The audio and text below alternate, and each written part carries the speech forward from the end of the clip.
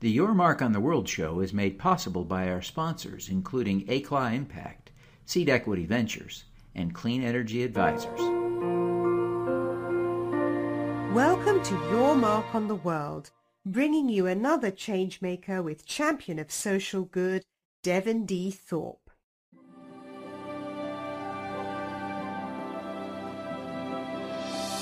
Hello, everyone, and welcome to the Your Mark on the World show. I'm your host, Devin Thorpe. Our guest today is Peter Fusaro, who is the founder, CEO, and the big boss at Global Change Associates. Peter, welcome to the show. Welcome. A pleasure to be here. Well, we're thrilled to have you. Peter, you go way back, and you're probably my age, but you got your start in sustainability and in worrying about the environment before a lot of us did. Truly a pioneer. Tell us a little bit about your connection to that first Earth Day back in 1970 that impacted, influenced, maybe changed your life. Yeah, it actually goes back even further. When I was a child, I was adjacent to 70 acres of land called the school property. So it had a duck pond and a brook and trees, and I used to play in the woods and use my sleigh. And so I really became an ardent environmentalist very young. And then fast forwarding, in 1970, I went to Carnegie Mellon University in Pittsburgh, and they had the first Earth Day, and I'm there with my solar-powered T-shirt. So it's kind of in my DNA for sustainability, green, impact investing. All these things didn't have names at that time. It's just something that I've been very dedicated to. And then by happenstance or luck, my career path has been very intertwined of energy and environment, energy being the largest polluting industry in the world, and always looking for a more sustainable, cleaner pathway. You know, this is an exciting moment in history, I think, because of Peter, it sounds like we're getting a little echo. Yes, that you turn your volume on your speakers down a little bit, and that should reduce that. I apologize. I think, okay, Peter, that we're at an interesting time in history. You must see it too, that we're at a point where the economic incentives for renewable energy seem to be almost overwhelming, independent of tax. What's your take? Yes, the economics are very simply that solar and wind particularly are now at grid parity. And with the tax incentives that were passed by Congress last December, it's kind of icing on the cake. But we've actually seen a radical cost reduction in the last 5-7 years in both solar and wind. It's become very economical, and also deployment is now global. It's all over the world. It's not just the U.S. and Western Europe. It's developing countries, Africa, India, China, etc., that now find that this pathway is much more affordable. Before, it was very expensive, frankly. Grid parity. This is a. I hadn't heard that term before. I'm so glad you shared it with me. I've been looking for the words for that for a while now. But as we cross that threshold, it seems to me the world has no excuse for not moving to renewables. What are the reasons you're hearing? What are the remaining reluctances that people have to the shift? What are the barriers? Well, the biggest barrier is energy storage. When the wind doesn't blow and the sun doesn't shine, we have a problem with renewables. The good news is there's a lot of activity in battery storage technology, fuel cell storage technology, and even hydrogen technology, which I'm very aware and working in right now. So we're going to fix that problem of energy storage in the next 2 to 3 years. So that's not going to be the issue anymore. But it has been a problem that fossil energy runs 24/7 baseload power plants, that's coal, natural gas, and not so much oil, and very little oil in the U.S., has had this basically dominant play of energy storage. So renewables have had kind of this black eye. If it's not windy, if it's not sunny, we're going to have problems. The better news is we're actually seeing a renaissance in the natural gas industry as well. So I actually look at natural gas and renewables as complementary and not competitive. And on top of that, natural gas has lower carbon intensity than coal and oil. So we're actually looking at a tremendous reduction in emissions that people are kind of flabbergasted. It's showing up statistically in the last several years. And it's going to get better because you're going to see cheaper energy costs. That's very contrarian to what people think, as well as more deployment of clean energy. Well, this is a great conversation. I want to drill down a little bit on the complementary nature of natural gas. And I'm thinking that one of the things that makes it complementary is, unlike a coal power plant that has to sort of run constantly, you can scale the production or turn off and on a natural gas plant more readily. Am I thinking about that in the right way, or am I misunderstanding how these things work? No, you're absolutely right. There are two markets in energy when it comes to electric power generation. One is baseload, 24/7, 7 days a week energy. And then we have something called peak energy. Peak energy is for that very hot summer day, and you can turn on a gas-fired turbine very quickly and ramp it up to meet summer peak, mostly for air conditioning load.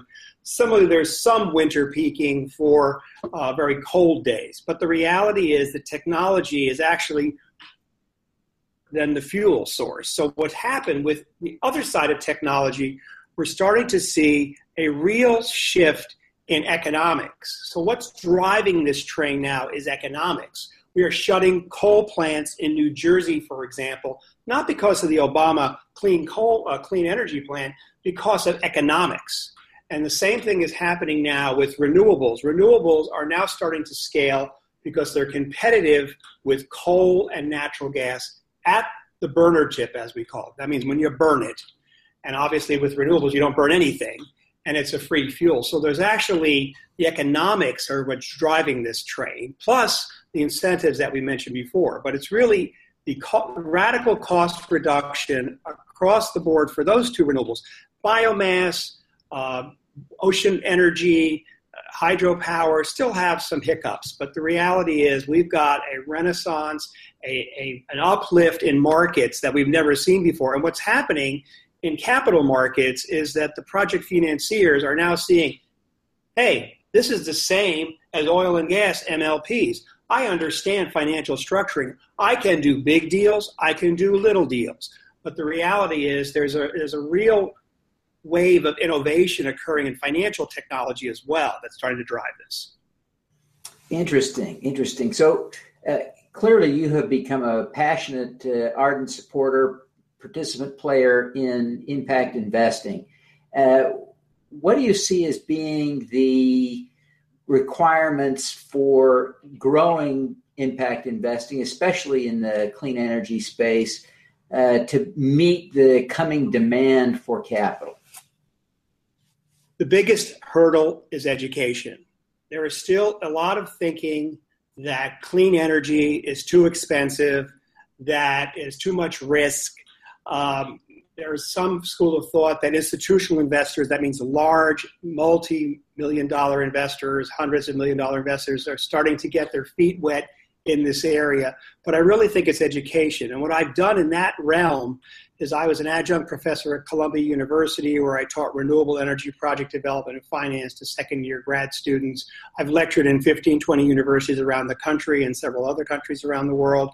And what I'm getting at is you need knowledge capital to make a business transformation. You can't do this in a vacuum.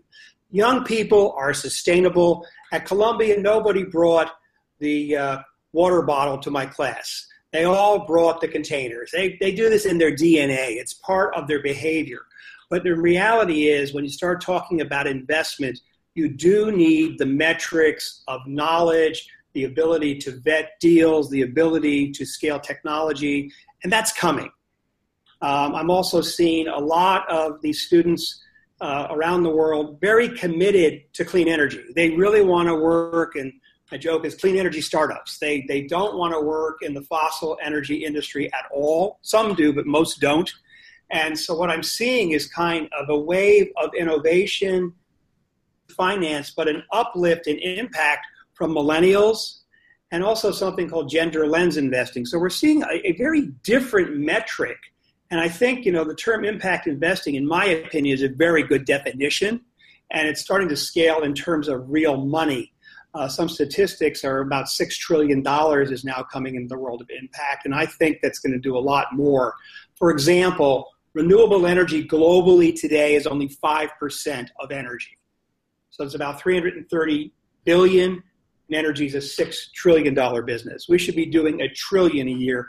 And I think the world of impact, where you want to make a difference on environment, social, and governance, the ESG as we call it, will actually move the needle faster because millennials are starting to inherit great wealth. There's a lot more interest in this sector, and it's young men and women. This used to be a male-dominated industry, not anymore. Well, one of the things that I think is exciting about impact investing in clean energy, especially in projects like solar and wind, is that the revenues are so predictable that you can get bond-like returns and get comfortable with, you can structure away almost all of the risk, and it's sort of like buying a bond, and the market loves that kind of stuff, it seems to me. Are you seeing that too from your perch? Yes, I am licensed under FINRA, so I can't say it's fixed income, but it is very bond-like. We're talking about 25 to 30-year performance under power purchase agreements that basically you're generating a lot of capital and paying off solar farms in year 5, 6, 7, wind farms similarly. So this is a very predictable model. That's why I think risk mitigation, something Wall Street's very familiar with, has arrived in insurance wraps, in EPC contractor bonding. This is so much different than the solar industry or the wind industry of 10 years ago. It's a new industry, and I think people really need to get more educated that this has a return model on an adjusted basis, which is unbelievable. It is bond-like, but I can't use the word fixed income or guaranteed, but it's there. Yeah, really, really kind of safe stuff. One of the other interesting things I'm seeing in my global travels is that, and in my discussions with people around the world, is that solar and wind are picking up the bulk of the incremental demand for energy around the world. It looks to me like, I guess in China, they're still building coal-fired power plants, but in Africa and much of Asia, what I see are wind farms and solar panels going up. What's your take on that? Are they picking up more of that growing demand for energy? Well, yes. In terms of project finance, the big dollar numbers, renewable energy has arrived. It's passing other forms of energy. However, you still have the issue, as I mentioned before, of intermittency. So you're seeing a lot of natural gas capacity also being built out in Asia, in Europe, in Africa. And I think another piece of this is I look at the 55 island nations, which are totally dependent on diesel fuel and residual fuel oil. You're going to see a tremendous amount of uplift there in solar energy, particularly married to natural gas or married to diesel backup generation. But it's kind of a twofold thing. This is kind of a real awakening that market-driven solutions with technology cost reductions really equal a world where 1.3 billion people do not have access to energy. That is going to radically change in the next 15 years. Everyone will have access to energy in something called microgrid, small scale. Here in New York, where I grew up, we have a company called Consolidated Edison. What people don't know is Consolidated Edison was the consolidation of bankrupt little utilities in New York City. When Mr. Edison lit Water Street in 1882, he lit 400 lamps and he had 85 customers. So we're going to see two models, large-scale power stations, but also small-scale self-generation. It's called distributed energy resources. It is going to light the world. There's going to be tremendous opportunity for clean water, cell phone towers, just a lot of opportunity based on energy as the pathway to economic development because of costs. And how does hydrogen fit into all of this? Well, hydrogen is plentiful, first of all, and there are really two easy ways to make it. One is called the hydrolysis of water. You break down H2O into H2 and O, or you take the methane natural gas molecule, which has carbon, CH4, and break that down. It's much cleaner to do the water pathway. And what you're starting to see is the beginning of a hydrogen infrastructure in the United States. From basically Vancouver to LA and Boston to Washington, we're building hydrogen service stations. Secondly, you're going to see energy storage of hydrogen. The thing about hydrogen, it's not the Hindenburg disaster, which I get a lot of pushback on. It's actually lighter than air. When there's an accident, it vents because it's lighter than air. It is a plentiful resource, and I actually think we're probably 5 to 10 years away from the hydrogen economy, generated, ironically, by solar and wind power. So something called solar hydrogen. And you'll see basically renewables begetting renewables. It's the most interesting flux. There's a lot of change going on in technology, but this has arrived. The automakers already have the cars. I've driven them. The reality is, once again, consumers need to be educated that hydrogen's a better fix than an electric vehicle. I know people don't want to hear that, but the reality is it's cleaner because the tailpipe emission is water vapor. So there's basically no of it. You like fuel cells better than batteries for a power source for vehicles. Why? Frankly, because the emissions. I'm worried about greenhouse gas emissions. We passed 400 parts per million ppm. That's now going forward. For my entire career working on climate change, which is almost 3 decades, I was always looking at 450 parts per million for mitigation. Now, I was with a bunch of scientists yesterday, and they were saying, well, it's over, turn the lights off. Well, I'm sorry, I get up in the morning, I have hope. And the reality is we can do this. We can scale technology. We can reduce fossil energy usage and use it, in my opinion, in a much more efficient, environmentally benign way and transition to clean energy. But the outlier is climate change. But you like fuel cells because they generate no carbon emissions, and the battery electrics may generate carbon emissions to generate that electricity. Is that, that's part of it. I'm not against lithium-ion batteries. I think in Brooklyn, Queens, they're building a microgrid with fuel cells and batteries and solar. These things can be integrated. So it's not just one-off. But the bigger picture is we can move to a hydrogen economy faster than people realize. Now, that's very contrarian. Maybe it's 4% market penetration of vehicles by 2025 in the U.S., but it's coming because the infrastructure is being put in place and the technology is already there to produce the hydrogen. Well, it's done. The oil companies must love the idea of a hydrogen economy because it gives them a way to participate going forward. Don't you think the oil companies would love a hydrogen economy? Sure, of course. I mean, they are energy companies. They are starting to see that. Shell and Total, very big European energy companies, now have divisions that do new energy. What is that? Renewables, hydrogen, energy storage. They're there. They think very long-term. I work for a multinational oil company. They think in 40-year cycles. And I won't be around 40 years from now, but the reality is we will have a much cleaner and greener world because of technology, because energy is the world's largest industry. We need it for civilization, economic development. And like I said, I think everybody will have access in the next 15 years. Yeah. Well, Peter, I'm so thoroughly enjoying this discussion. We're running a little bit long, but I want to ask you 3 quick questions. Be quick with me on this. So you are a leader in the industry. You are a role model to many. Who do you admire as a role model? Abraham Lincoln. Why? Because he's someone who had vision, tenacity, and courage under adversity and did not have any malice toward anyone. So and my dad's had a picture of Abraham Lincoln in his office. So yes, Abraham Lincoln. Great. Now, a lot of people feel passionate about the environment. Most of them go to work every day at a regular job, not having anything to do with the environment. Why did you devote your life to this? You know, a hedge fund manager about 10 years ago called me mission driven. So be it. So I'm on a mission from God. It was just the right thing to do, starting with taking lead out of gasoline. Some of it's been happenstance. I've fallen into things that just began.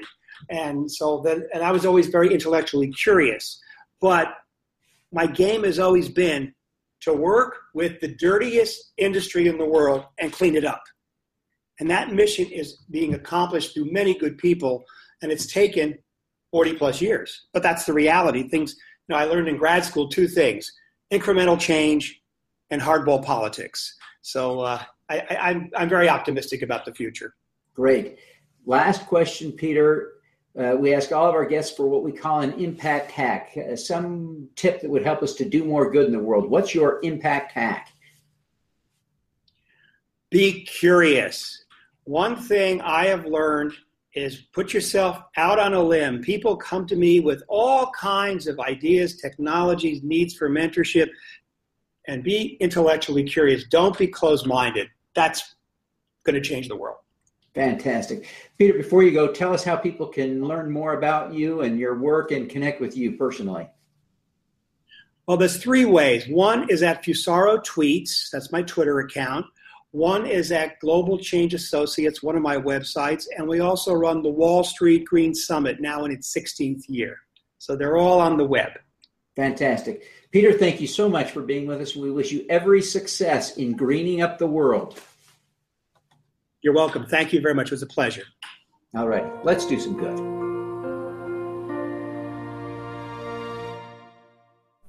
At the intersection of financial services and social media, Gate Global Impact, GGI, uses new market infrastructure to facilitate investments in organizations that deliver a societal, environmental, and/or a cause-related benefit in addition to a financial return. Seed Equity Ventures is a registered broker-dealer with the U.S. Securities and Exchange Commission and a member of both FINRA and SIPC, providing investment banking services to startups globally. Seed Equity's mission is to find the best and brightest entrepreneurs and connect them with global investors. Clean Energy Advisors creates investment opportunities in the renewable energy sector that provide clients with predictable income, preservation of capital, and positive impact. Clean Energy Advisors is committed to providing clients with investment opportunities with both market rates of return and measurable impact.